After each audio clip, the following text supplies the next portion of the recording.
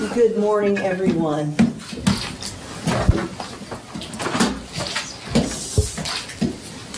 I am Judge Lucy Inman of the North Carolina Court of Appeals, and I'm so honored to be holding a session of oral argument here at Duke Law School.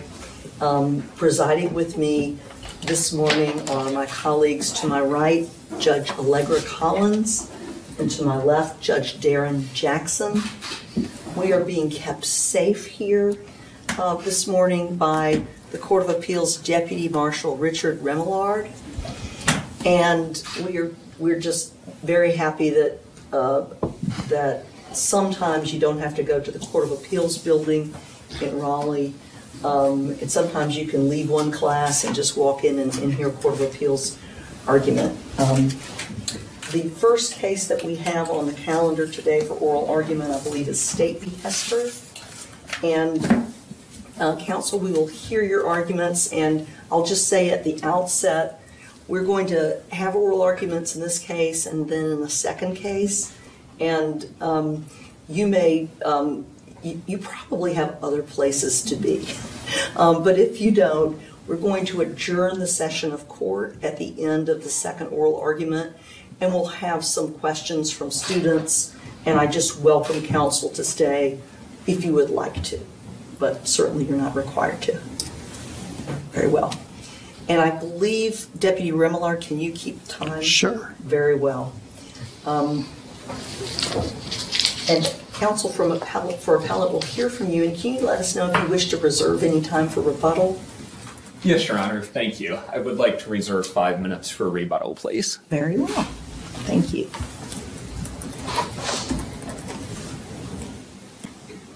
Good morning, and may it please the court. My name is Chris Haney, and I represent Mr. David Hester. Let me level with you. I agree it's not good to be caught in the act while being in somebody else's building without consent. It ain't good to identify yourself to then get caught on camera while you were in somebody else's building without consent. Some laws are broken. That is how Mr. David Hester's attorney began his closing argument that was supposed to defend Mr. Hester. The attorney repeated this theme of being caught in the act 5 times during his closing argument. That language was an implied admission of guilt to felony breaking and entering, felony larceny, and felony of possession of stolen goods on December 13. Mr. Hester did not consent to the admissions. Therefore, pursuant to Harbison and McAllister, Mr. Hester's right to the effective assistance of counsel was violated. Moreover, the language I just shared was in stark contrast to Mr. Hester's own testimony, where he maintained his innocence. Because his attorney presented an inconsistent theory of the case, the attorney was ineffective under Strickland. Finally, the attorney made that closing statement after not following or indeed apparently hearing Mr. Hester's request to ask certain questions of witnesses. In fact, the attorney was having such a hard time hearing, he told the court that after jury selection in this case, he had to go to urgent care for a hearing problem. He said on the record another 3 times that he was having a hard time hearing. What that meant was that Mr. Hester's right to direct ultimately what was happening during trial pursuant to Ali was violated. In short, Your Honors, this trial did not proceed the way it should have under the Sixth Amendment, and Mr. Hester therefore respectfully requests a new trial. To understand more about why this trial was so flawed, I'd like to start with a Harbison-McAllister issue.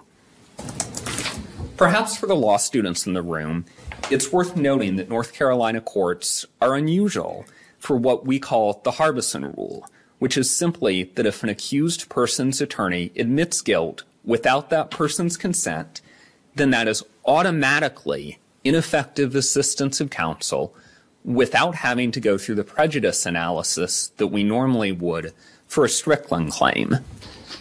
As this court knows, in McAllister, the Supreme Court explicitly said that this rule comes into play even if an attorney only makes an implied admission of guilt. Now, is that an admission to guilt for the charges that he's facing, or any charges, as in like a lesser included, or is it simply elements?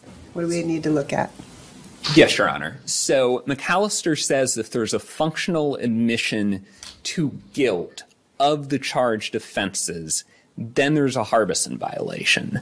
And if an attorney admits guilt to even lesser included offense charges without the client's consent, then we do have a Harbison issue. And I would just note, Your Honor, that even the Harbison case itself was actually about lesser included offenses, as well as the Matthews case that I believe is cited in the Memorandum of Additional Authority. And McAllister itself was specifically about admitting a misdemeanor. So I think in this case, that actually brings me to where I'd like to start with talking. Your Honor? Oh, listening intently. Thank you. I'd like to start with the reading of what Mr. Hester's attorney said, that as I understand the state's brief to be not disputing that the attorney did actually admit the elements of misdemeanor breaking and entering, that Mr. Hester was in a building without consent. And so, as I said, since we had an attorney who admitted committing a misdemeanor without Mr. Hester's consent, that alone is grounds for relief. And as I noted in the brief, as I understand the trial attorney's arguments, he was also admitting to misdemeanor possession of stolen goods. So all of that, even if the court doesn't necessarily agree with a broader reading of the trial attorney's comments, that admission to a misdemeanor that Mr. Hester did not consent to is enough to allow and indeed require granting relief. But now I'd like to talk a little bit more about the broader reading of the argument that I talked about in the brief, and just mention that the attorney was admitting guilt not just to those misdemeanors, but to the felonies. Can I ask a quick question? So if there is an admission to the misdemeanors and there is a new trial, is it only on those misdemeanors, I assume? It would be, Mr. Hester is protected from being tried again on all of the earlier offense dates. As far as the felonies of which he's already been convicted of, there could be a new trial for all three of the felonies that were alleged on December 13. Even if this panel, I understand you have two arguments. One argument is that the attorney admitted the elements of misdemeanor breaking and entering and misdemeanor possession of stolen goods. The other argument, which I think you're about to get into, is that the attorney effectively admitted guilt to felonies. And I think what Judge Collins' question is if this panel agreed with you that there was admission to the misdemeanors but not to the felonies, would the relief here be that he gets a new trial on the felony charges as well as misdemeanor charges? Yes, and thank you. I'm sorry I didn't understand the question. She said it better. Always the second person who's watching the game show can think of it, so, you know. I think what has to happen if there is a new trial is that Mr. Hester has to have the ability to have jurors decide what, if any, crimes he committed on December 13. And I think that really should be as the court decides what the remedy is, we are asking for a new trial where he can, get a fair process. But the remedy, I think, needs to reflect him having that chance to have the jurors decide whether he committed any crimes on December 13 without having his trial attorney be the one to indicate that he did. And so you're right, Your Honor. As you noted, I do want to talk more about that broader reading.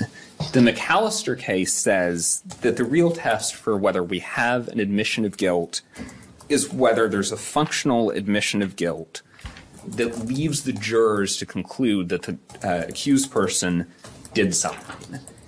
And so in the language I started with, the trial attorney talked about Mr. Hester being caught in the act while being in somebody else's building without consent. That's really two parts. We have being caught in the act well being in somebody else's building. So we've got the being in somebody else's building. What's the other act? The attorney continued with making the concessions when he said, as I noted, some laws are broken. And I think this is a very, very clear use of the passive voice. So we need to figure out what laws and by whom, and we need to look at the rest of the argument. Now, at this point, I'd get to some of the language that the parties talk about a fair amount in the briefs. The language about Mr. Hester being caught, according to the attorney, with what he called the elephant in the room, the keys. As the court recalls, these keys, according to the state, were from an abandoned power plant where officers found Mr. Hester. Now, when Mr. Hester testified, he denied that he took any keys from the power plant. He maintained his innocence. In contrast, his trial attorney talked about how keys don't grow out of the ground, how they don't materialize, how they don't show up out of nowhere, as in Star Trek, and said that the keys apparently belonged to the power plant. What this language did was really throw doubt on Mr. Hester's testimony. The attorney was suggesting with this kind of jokey language that there was no innocent explanation for the keys being where the state said that they were. The trial attorney, in effect, was bolstering the state's case that Mr. Hester was in possession of stolen goods that he had after he broke into the power plant for the purpose of stealing them. And I would just refer to the Cholin case where we had a trial attorney who treated an accused person's pretrial incriminating statements that the state used as true as an example of how attorneys should not be casting doubt on their client's statements. And then after using that language, jokey language about the keys, telling the jurors in effect that there's no innocent explanation for them being there, the trial attorney then talked again about how, quote, it looks pretty bad, end quote, for the December 13th allegations. And he said that Mr. Hester was caught in the warehouse, and he asked the jurors not to shut their eyes to what they saw. That language was telling the jurors that Mr. Hester was, in his attorney's view, the one caught in the act of breaking the law.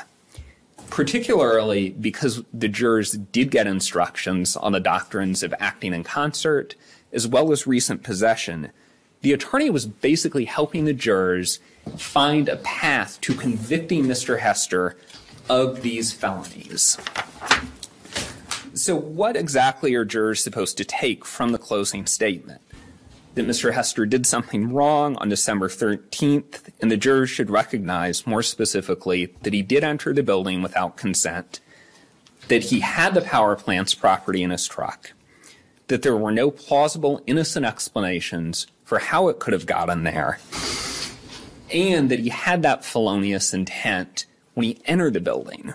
When you put all of those together, Mr. Hester's attorney was making a functional admission of guilt to those charges. Can you please identify where in the closing argument or other statements by the attorney admitted that the defendant had felonious intent when he entered the building? As I read the language of being caught in the act, Your Honor, that is an implied admission of felonious intent. When I look at page 463 of the record, and I hear how you've characterized everything, and then we get to the part where he says, we're talking about keys, tools, dye. None of these were ever reported stolen. There was no report of any of these items being stolen, essentially casting doubt on the state's witnesses and their veracity. Don't we read the whole closing argument together? Yes, Your Honor, you are correct that the court does read the whole closing argument together. And I certainly recall that page of the transcript.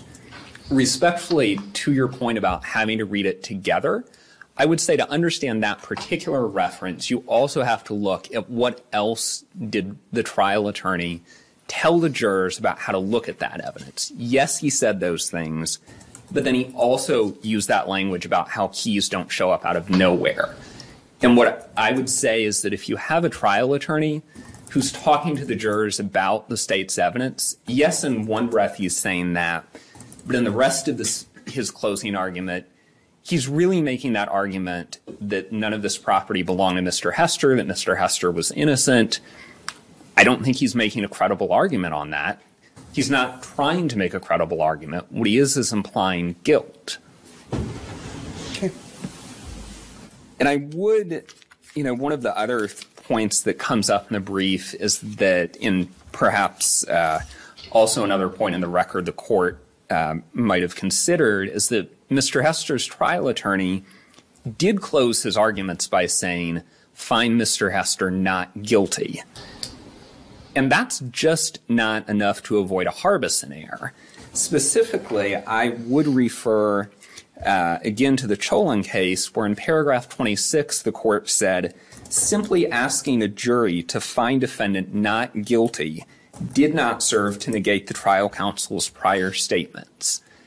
And what I understand that language to mean is that just saying he's not guilty aren't magic words that absolve an attorney of a Harbison problem.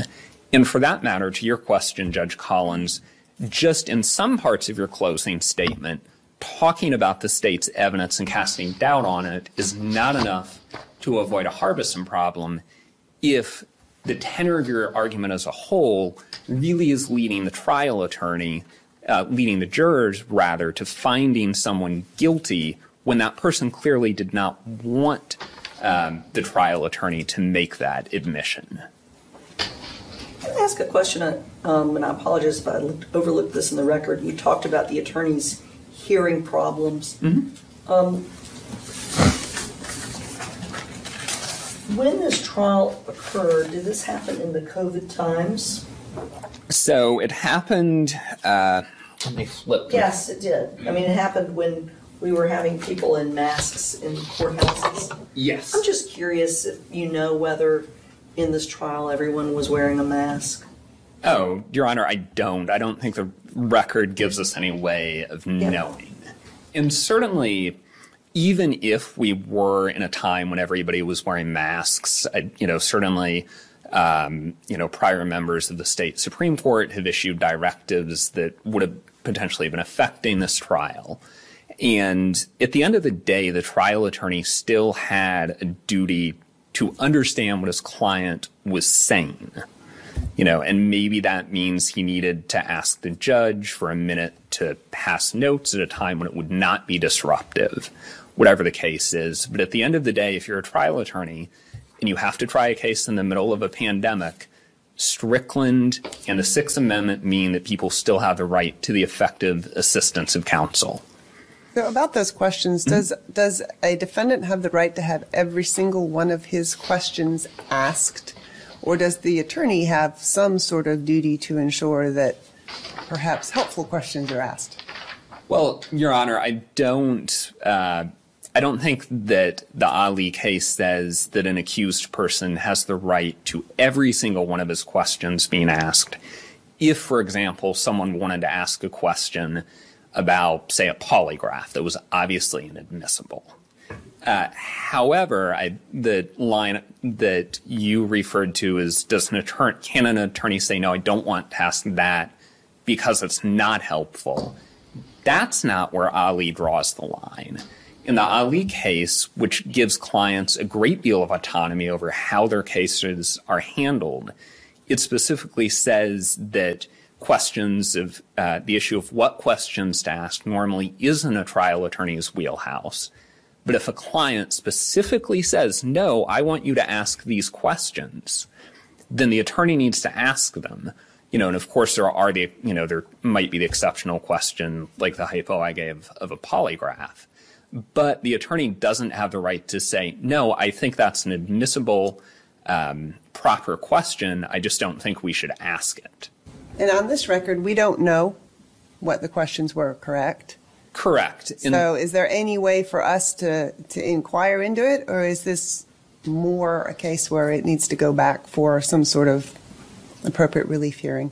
Certainly, Your Honor, if the court has questions about what the questions that Mr. Hester wanted to ask were, or any further questions about what exactly happened between Mr. Hester and his attorney, then a remand would be appropriate. And this court does have, of course, the authority to do that. So would you agree that without knowing what the questions were that the defendant here wanted to be asked, this panel is really powerless to assess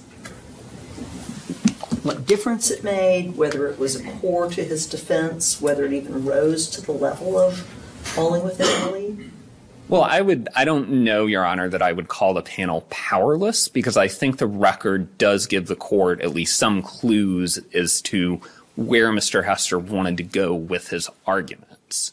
We do know from his testimony that he did want to maintain his innocence. And by powerless, I don't mean powerless to make a decision, but I mean without the authority to make any findings of fact, without the authority to engage in any fact-specific analysis because those facts aren't in the record. I see. Yes, Your Honor, I agree. Clearly, the Court of Appeals does not find facts in the first instance.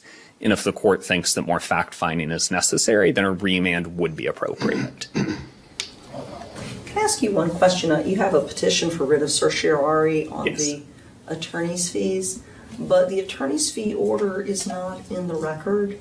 It was appended to your petition, but you didn't file a motion to supplement the record. Would you agree that we can't review an order that's not in the record? I certainly agree that is the court's procedure. And respectfully, with the petition, I don't have it in front of me, so I would have to refresh my memory as to exactly what I included. So I would just, yes, Your Honor, I can't disagree with that. So as far as the petition goes, I would just rest on the pleadings. Okay, thank you. But I appreciate you asking that. And I think we've talked a little bit about both the Ali issue. I did want to, if I could, jump briefly back to one point on the Harbison claim, and then if time permits, speak briefly about the regular Strickland claim, which is the question, thank you, of what Mr. Hester consented to. Is this court knows there's a high bar for finding that somebody consents to their attorney making admissions. Specifically, the Matthews case says that even if someone understands the general theory that the trial attorney wants to advance, that person still needs to consent to the specific admissions that the attorney is going to make. And we've got here, I know that this court, certainly if it's concerned there isn't enough on the record, to your point, Judge Inman, about this court not finding facts in the first instance, the court certainly could remand for more fact-finding about that issue. But I would say here we've got Mr. Hester getting on the stand, saying under oath, I didn't do anything wrong, essentially. And I think that gives the court a much better sense of how things are going to proceed, of what Mr. Hester wanted to do than it might have in some of the other cases. Because he actually testified, because he actually said that he didn't do anything wrong. Exactly, Your Honor. Just to make sure I'm understanding your argument, you are arguing that per Harbison and per McAllister, that if this panel agreed with you that the defendant's attorney made admissions of his guilt without his consent, that we don't consider whether or not, absent that admission, the jury would have found the defendant guilty? Exactly. Harbison is very clear. The point of Harbison is not anything to do with a prejudice in the sense of a prejudice analysis. And Judge, I see our bailiff is very kindly giving me time signals. Is that until To your rebuttal time. You're into your rebuttal time. No, so thank you. He has one more minute till his rebuttal. Oh, thank you. Yes, Harbison does not require the Strickland prejudice analysis, because if I talk about harm in the Harbison part of the argument, the harm done is not to the jury's deliberations in terms of weighing the evidence like we might think in other cases. The harm done is that Harbison says that Mr. Hester has the right to have the jurors and no one else decide guilt. So it's a harm to his autonomy. And so it's the evidence for or against him doesn't really enter into that. The question is whether his trial attorney held up his end of the bargain and made sure that the jurors and nobody else decided whether he was innocent or guilty. And Mr. Hester's trial attorney did not do that here. He did concede guilt. He did give the path of how to reach a guilty verdict for the charges on December 13th to the jurors. Thank you. Thank you. Well, I have now hear from counsel for the state.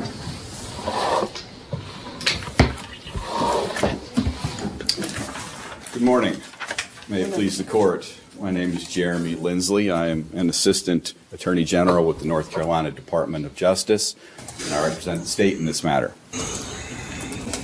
Your Honors, when you consider this case as a whole in its full context, which the court must do, the record is sufficient to show that there was no Harbison error, that trial counsel did not provide ineffective assistance throughout this trial, and that there is no reason why the court should have conducted any inquiry into whether or not there was an absolute impasse between trial counsel and his client.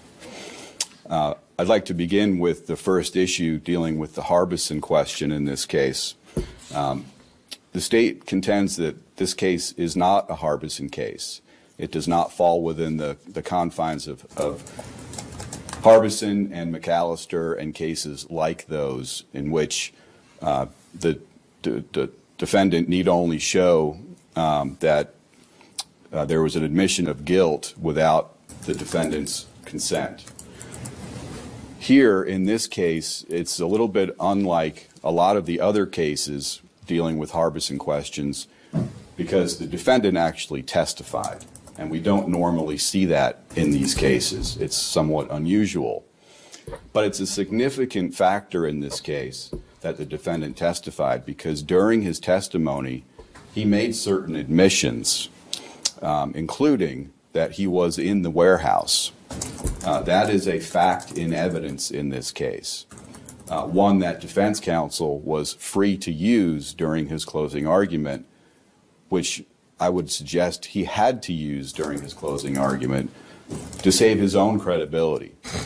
Defense counsel's responsibility is not only to protect his client's credibility, but also his own, the attorney's own credibility, because in the eyes of the jury, he's the one or she's the one standing up in front of the jury making the argument. Can I just interrupt you to ask you, follow up on that a little bit? Sure. Criminal defense attorneys often are put in a position of defending someone who's accused of crime, and often, ask juries at the beginning of every trial, do you agree that the defendant is innocent until proven guilty? And will you please not just assume that this person is guilty of what they've done?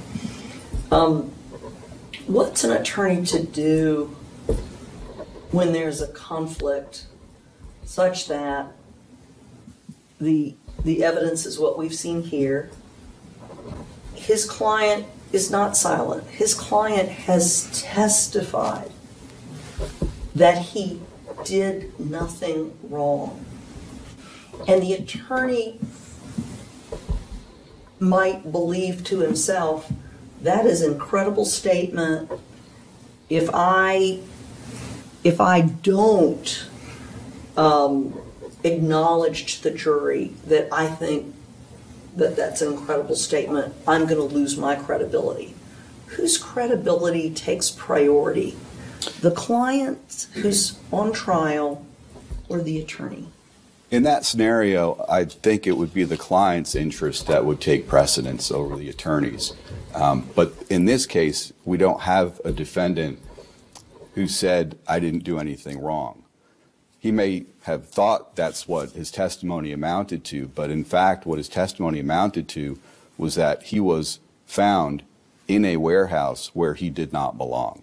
Well, would you agree that sort of the phrase caught in the act, which is a colloquialism we've all heard all of our lives, is not an objective statement of fact, but is in fact a sort of pejorative phrase that Sure. implies someone's doing something wrong? Sure, but in this case, the defense counsel's use of that phrase throughout the closing argument is pretty clear that it referred only to the act of being in the warehouse. Being in the warehouse without the owner's consent. That's correct, and that's also a piece of evidence in the record. The owner and the caretaker of the warehouse both testified that neither of them had given the defendant permission to be in the warehouse. But we are not doing that. Do you agree with Mr. Haney that under Harbison we don't do a prejudice analysis? You don't do right. You don't do a prejudice analysis. It's If you're whether not- or not it's simply. I'm sorry. Go ahead. No, you go ahead. I want you Under Harbison, it's simply a question of whether or not defense counsel admitted guilt without the defendant's consent. That's the only inquiry that the court need to address under Harbison. Sorry, I'm just going to interrupt you. Sure. I want to read this first line again because we're splitting hairs, but that's a little bit what we do. So the opening says, "Let me level with you.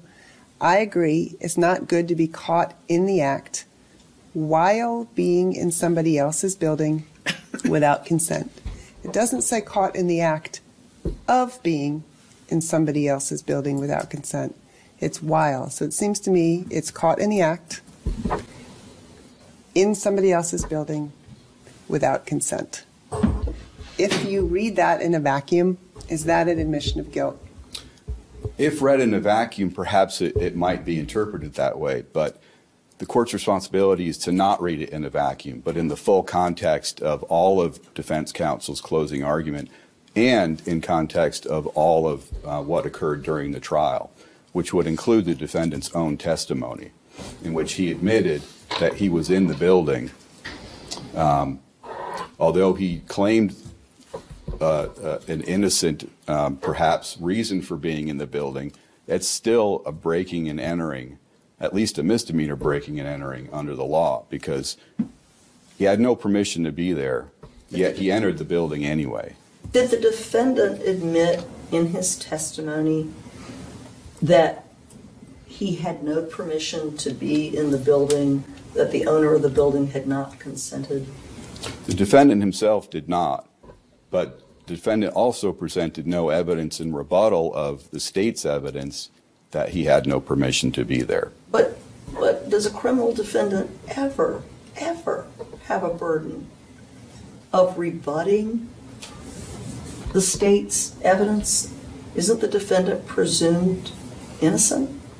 That's correct, Your Honor. But in the full context of the case here, defense counsel during its closing argument was faced with having to deal with the fact that the state presented uncontested evidence that he had no permission to be in the building.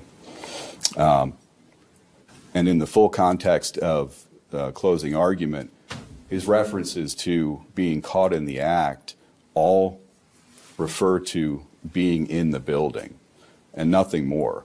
During his closing argument, defense counsel challenged the state's evidence, the credibility of the state's evidence, the sufficiency of the state's evidence by making a long argument that challenged the state's evidence, where he challenged, in particular, Mr. Houston, the caretaker's evidence about what was in the warehouse, when it was in the warehouse, whether or not items were reported stolen. And what did his closing argument say about whether or not there was consent? Because I understand what you're saying about stolen goods. I understand what you're saying about theft of property.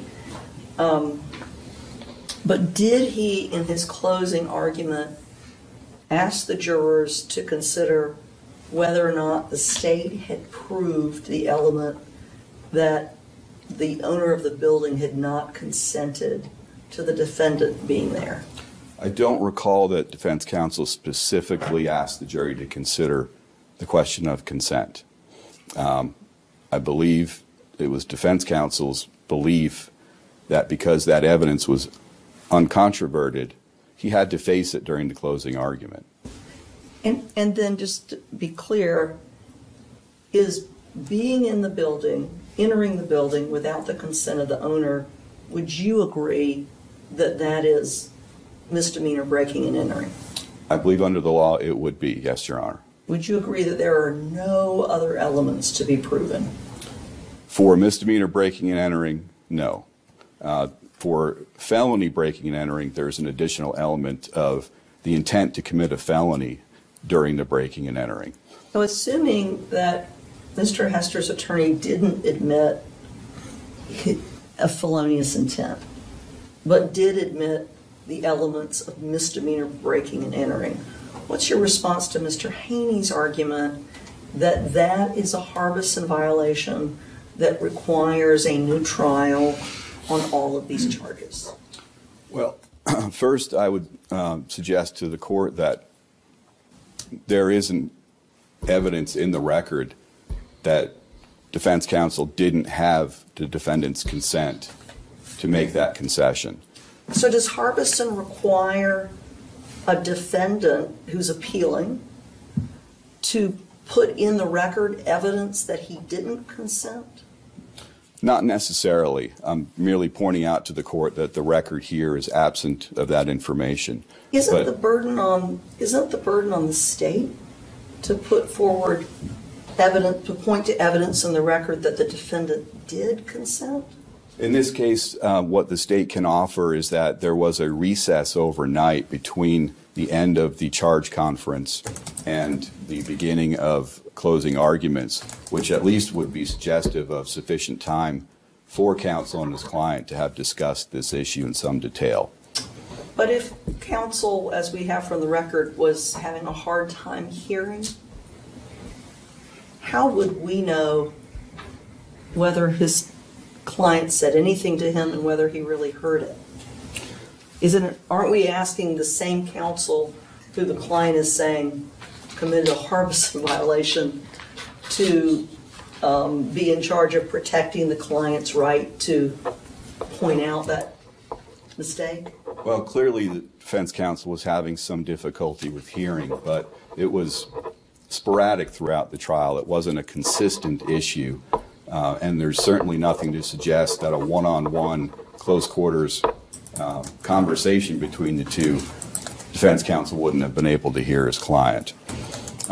In response to your question, Judge Inman, further, this case is different from most of the cases under Harbison and its lineage because the defendant testified, and the defendant made some concessions during that testimony.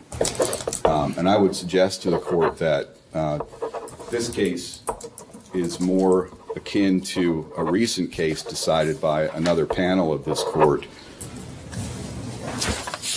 which was included in State's Memorandum of Additional Authority, and that's the State versus Gwynn matter at 282 NC at 160. It's a 2022 decision, which the Supreme Court recently denied a petition for discretionary review. In that case, another panel of this court found that there was no Harbison inquiry necessary when counsel merely recites facts and evidence, even though they're relevant to crimes charged, especially when the defendant himself has testified to those facts. So we're essentially is it Gwynn? Gwynn. Yep, G-U-I-N. Under Gwynn, it seems to me that they are saying that there can be an implied consent to the attorney's implied admission of guilt. Is that correct? I think that's one way to look at it, Your Honor, yes. If a defendant goes as far as admitting to a crime during his own testimony, what else is a defense counsel to do, especially to save credibility in front of the jury, but to acknowledge those facts? And it's your argument that here the defendant in his testimony admitted to being in the building without the consent of the owner. He admitted to being in the building. No question about that. The evidence that he did not have permission to be there came from the state, which is a fact in evidence. And defense counsel, in this case, apparently felt that he had little choice but to acknowledge that fact because there was no contrary evidence. But you don't need contrary evidence to have a credibility issue, correct? So counsel isn't hamstrung by the fact that the state attempts to put in a fact, right? Jury can just not believe the witness. The jury could not believe the witness. And that's the case with the rest of the charged crimes in this case, which are all felonies. At the end of defense counsel's argument to the jury, he did ask that the jury find the defendant not guilty. So this is a case in which, although defense counsel made some admissions, there was that plea at the end that the jury find his defendant not guilty of all of the charges, which were the 3 felony charges. So I want to ask, we've focused a lot on McAllister and Harbison and this admission of guilt. Is it possible that we don't have a Harbison issue or a McAllister issue, but we have performance that is so poor that it rises to the level of ineffective assistance of counsel under the prejudicial prong? Well, that's the second issue raised in the case, Your Honor. Thank you for bringing that up. Defense counsel here didn't render service that was so poor under the law that it can be considered objectively, again, looking at all of the circumstances involved in this case, was below an objective standard of professional care. Defense counsels often are faced with having to make quick decisions on their feet during trial. Sometimes issues are unanticipated, and this counsel apparently faced that, perhaps, with his client choosing to testify. It's not clear from the record whether or not defense counsel was fully expecting his client to do that, but of course his client's choice prevails. If the defense attorney doesn't think he should testify, defendant wants to testify, defendant's going to testify. Would that be an analysis that we would look at if he is unprepared for his client to testify? They did have time before defendant gave that testimony. The court inquired before a lunch break whether or not defendant would be presenting evidence, and defense counsel said probably not. There was an hour-and-a-half lunch break. When they returned from that, defense counsel informed the court that the defendant was going to testify. So they did have some period of time during which they would presumably have discussed whether or not defendant was going to testify, and if so, how that testimony might occur and what the consequences of him testifying would be. And in fact, the court did have that colloquy with the defendant before he testified, warning defendant that if he testifies, he'll be subject to cross-examination. He waives his right to remain silent. That inquiry occurred. Defendant chose to testify anyhow.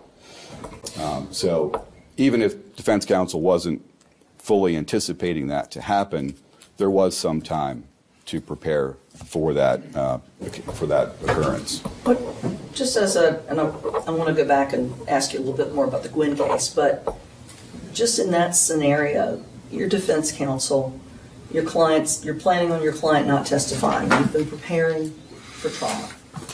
And lo and behold, your client says at the last moment, I want to testify. I'm going to testify. I'm going to testify. And you, defense counsel, think to yourself, this is not going to help you. This is going to hurt you. This is terrible, and it's going to hurt my credibility. What's a lawyer's ethical responsibility when their client has given some testimony that just undermines their whole defense theory. And the lawyer's worried about the lawyer's credibility. Isn't the lawyer responsible at that point to outside the presence of the jury, bring to the trial court's attention this conflict of interest that really prohibits the attorney from doing his job? I believe under that scenario, yes, the defense attorney would have that obligation if the client's testimony completely tanked the defense that defense counsel had planned to use. But you've just said that you've said that because this client testified, that this distinguishes this case from McAllister. Correct. And makes this not a Harbison error. So I realize we're talking about Strickland now, but how do you have it both ways?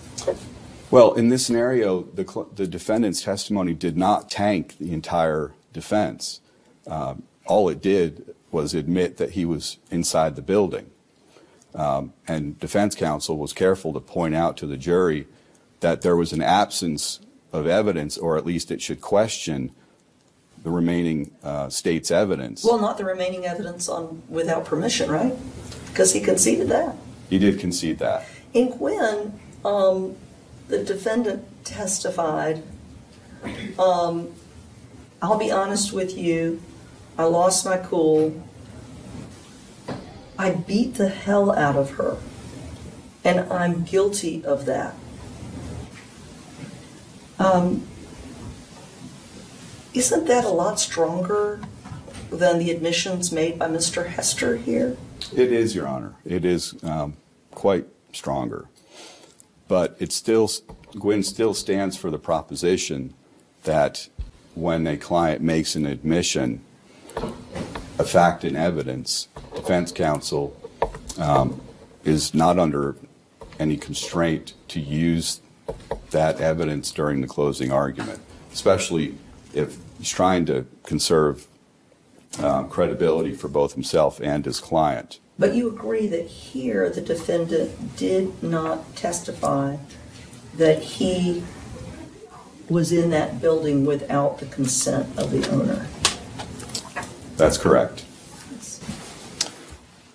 Getting back to the second issue, whether or not there was deficient performance here, the courts have said quite clearly that defense counsel is entitled to a strong presumption of having performed at a professional level. And that's quite a difficult burden for defendants to overcome. The courts warn about, second chair guessing about what could have happened, what should have happened, what the defense attorney could have done differently. Rather, the court should look at the defense counsel's performance in the context of what was occurring at the time. And what was occurring at the time of this trial, compared to the defense counsel's performance, given the presumption that he's afforded for having rendered professional judgment, the record is not sufficient to show that the defense counsel gave ineffective assistance. Even if it does, defendant was not prejudiced by that deficient performance, if there was any, because under Strickland, it's a two-part test now. Unlike Harbison, in a standard ineffective assistance of counsel claim, not only does the defendant have to show deficient performance, but also that deficient performance prejudiced the defendant. In this case, there was a lot of evidence put on by the state suggesting the defendant's guilt. Items were found. Well, first of all, he was found by the police inside the warehouse. Second, there was a lot of property found in his pickup truck that Mr. Houston, the caretaker, identified as either items having come from the warehouse that he remembers was in the warehouse, or were at least the same kind of things that were in the warehouse. And we know from defendant's counsel, of course, that these items don't just grow out of the ground and come from anywhere. That's correct. They do not. May I ask just one about the prejudice? And you agreed that nowhere did defendant admit that he was in the building without consent, correct? That's correct. And the attorney said that he was in somebody else's building without consent. Don't we have prejudice right there, as he has at least admitted to some elements of felonious, right, breaking and entering, and all of the elements of misdemeanor, or no? I would disagree with that defense counsel admitted sufficient facts to establish felony breaking and entering. Some of the elements, not all of them. Some of them, and that's okay. Even under Harbison, counsel is allowed to make admissions of some elements of a crime, but must draw the line, the courts draw the line at admitting every element. I guess my question is just one step removed from that. If defense counsel admits some elements of the crime that completes the testimony that shows the other elements of the crime, and you put them together, don't you have prejudice? I think looking more broadly at all of the evidence presented in the case, what the defendant has to be able to demonstrate is that there's a reasonable probability that but for counsel's performance, the jury would have found differently. And even if defense counsel made admissions to the extent that it established misdemeanor breaking and entering, there is so much more evidence presented in this case, not to mention the fact that because defendant chose to testify, his entire criminal record came into evidence. And part of that record was convictions for the exact types of offenses for which he was being tried in this case. I assume there was a instruction to the jury, however. Was there any instruction to the jury about his criminal record? I don't recall. So you're suggesting whether there that was. because he had that criminal record, jurors could consider that as proof? They could certainly consider it as evidence of his Credibility. credibility. But not substantive evidence? No, Would you agree with not substantive evidence, but certainly of his credibility. that? Would you, just to make sure I understand, if this panel were to conclude that there were Harbison error in this case, would you agree that there is no reason for this panel to even get to the Strickland analysis? That's correct. If the court finds that there's a Harbison error, then the court has two choices. It could either remand for further proceedings to answer whether or not there was consent given by the client for whatever admissions were made, or the court could order a new trial if it feels that there's sufficient evidence in the record to command that relief. If the jury had if the jury had only found the defendant guilty of the misdemeanors, would you agree that there was a Harbison error and those would have been a Harbison error in those convictions? Only if there wasn't consent given.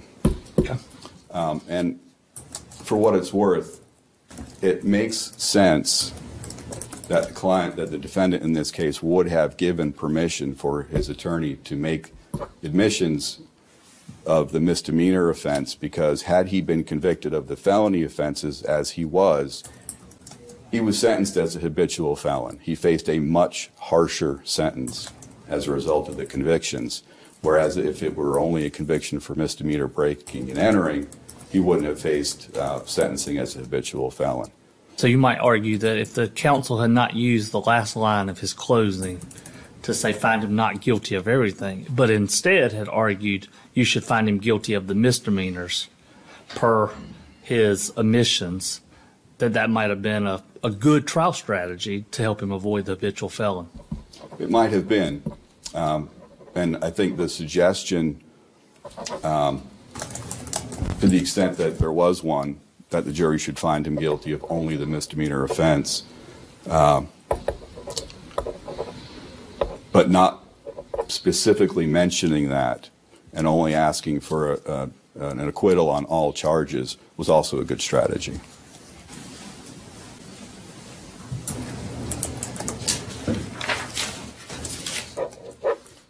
Just briefly on the third issue,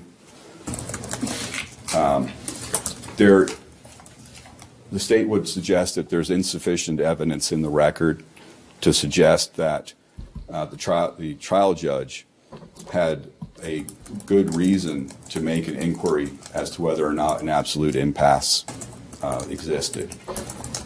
Defendant's comment to the court before his testimony was simply, "My attorney apparently can't hear very well. I wanted him to ask some questions that he didn't ask."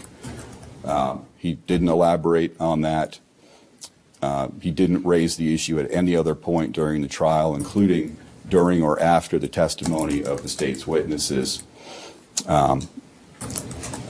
That is not enough. That comment alone is not enough to cause the court to wonder whether or not there's an absolute impasse and conduct an inquiry into that. There could be a number of reasons defense counsel did not ask those questions. In the heat of the trial, defense counsel does have a wide latitude as to determine how to examine witnesses, what questions to ask, etc.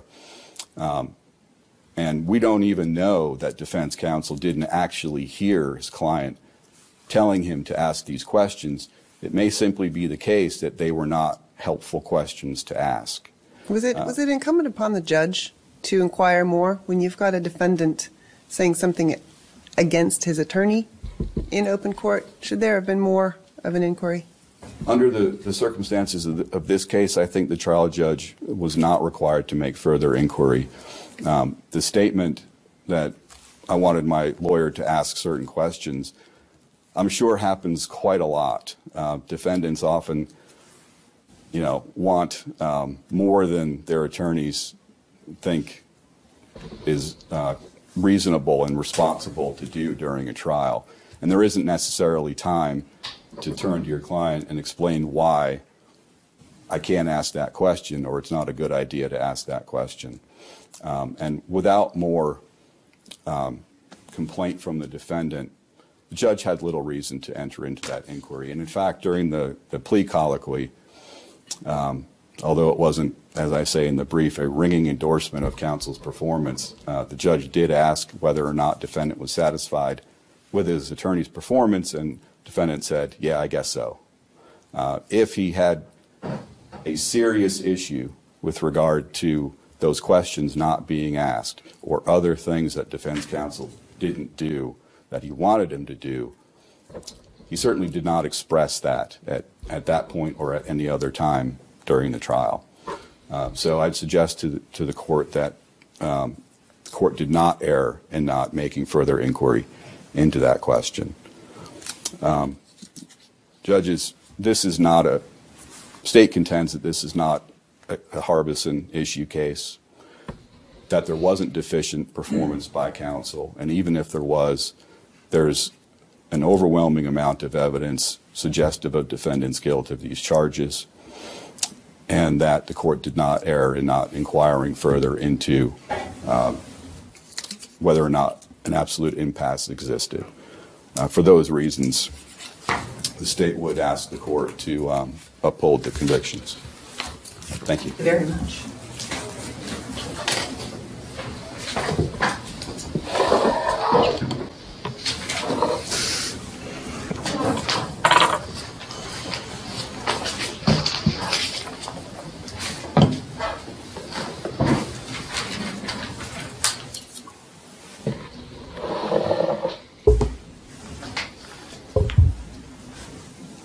He's waiting for you.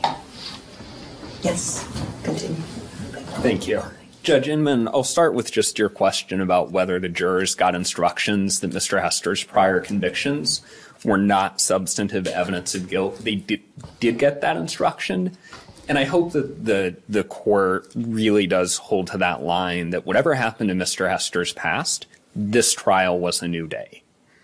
His credibility, certainly the jurors could consider that, but when he took the stand, when he walked into that courtroom, he had what I've heard other trial attorneys call the mantle of innocence on him, and it was the state's burden to rebut, to prove anything to the contrary.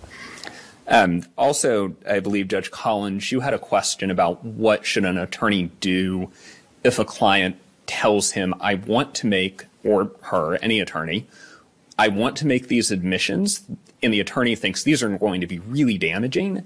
If the client wants to do that, then the attorney has to go with the client. Specifically, I'd refer the court to the Mormon and the Curry cases that are cited in the brief for more information on that point.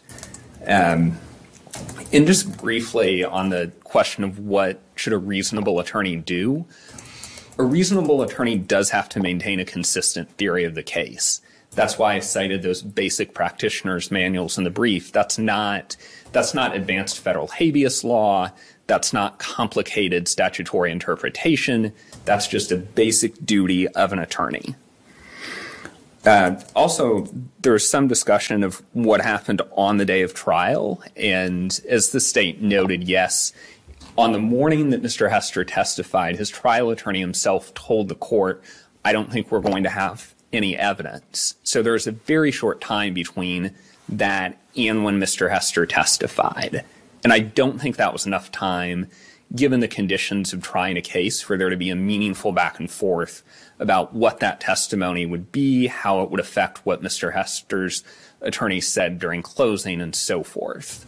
I don't, especially given an attorney, as the court's noted, who is having trouble hearing, I don't think that was possible. So in that instance, is the attorney's performance falling below the standard, or is that defendant who has brought upon himself a difficult situation? No, Your Honor, that is not on Mr. Hester. That was the attorney falling below a reasonable standard. I agree with the state that if you're a trial attorney, you do have to roll with the punches, as it were, but you still have to keep a consistent theory of the case. And that duty doesn't change, even if your client makes a last-minute decision to testify. I think that is a standing duty. And I would briefly, Judge Jackson had the question, isn't this a good strategy? For purposes of Harbison, respectfully, Your Honor, it doesn't matter. That was one of the questions. Doesn't matter if it's a good strategy, and it just doesn't. The client's autonomy is what matters. In terms of whether it's a good strategy for the Strickland analysis, as I said, there still has to be a consistent trial strategy. I'd also like to talk briefly about the Ginn case. First of all, I don't think it stands for the proposition that just because someone testifies, that makes a Harbison inquiry unnecessary. That's not how I read the case. And I'd also just note that the case does say, paragraph 38 and 39, that the defense counsel did not bolster the state's evidence or attest to the accuracy of defendant's admissions. And the defense counsel statements can logically be interpreted as a recitation of facts presented at trial. We had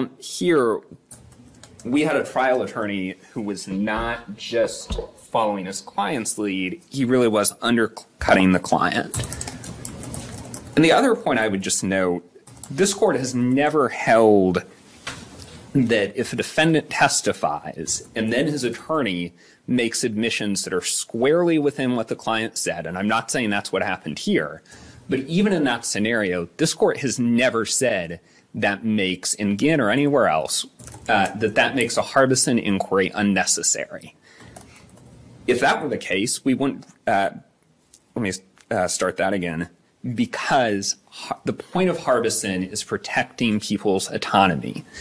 And when Mr. Hester took the stand and spoke, or anybody takes the stand at their own trial, they don't get the safety of the colloquy that we go through with a guilty plea, because those two things have different functions. If somebody is going to allow someone other than the jurors to decide guilt, we have to make sure that's a knowing and voluntary waiver. And that's why we have the protections that we go through in a guilty plea.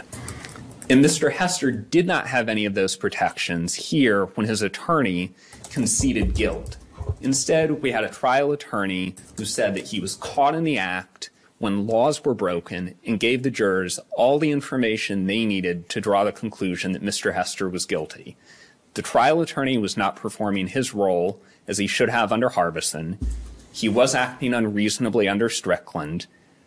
And with respect to the Ali claim, he wasn't protecting his client's right to autonomy. Otherwise, Your Honors, I would rest on the briefs and ask the court for a new trial or, in the alternative, a remand. Thank you for your attention. Thank you very much, counsel. Well, thank you for your excellent arguments.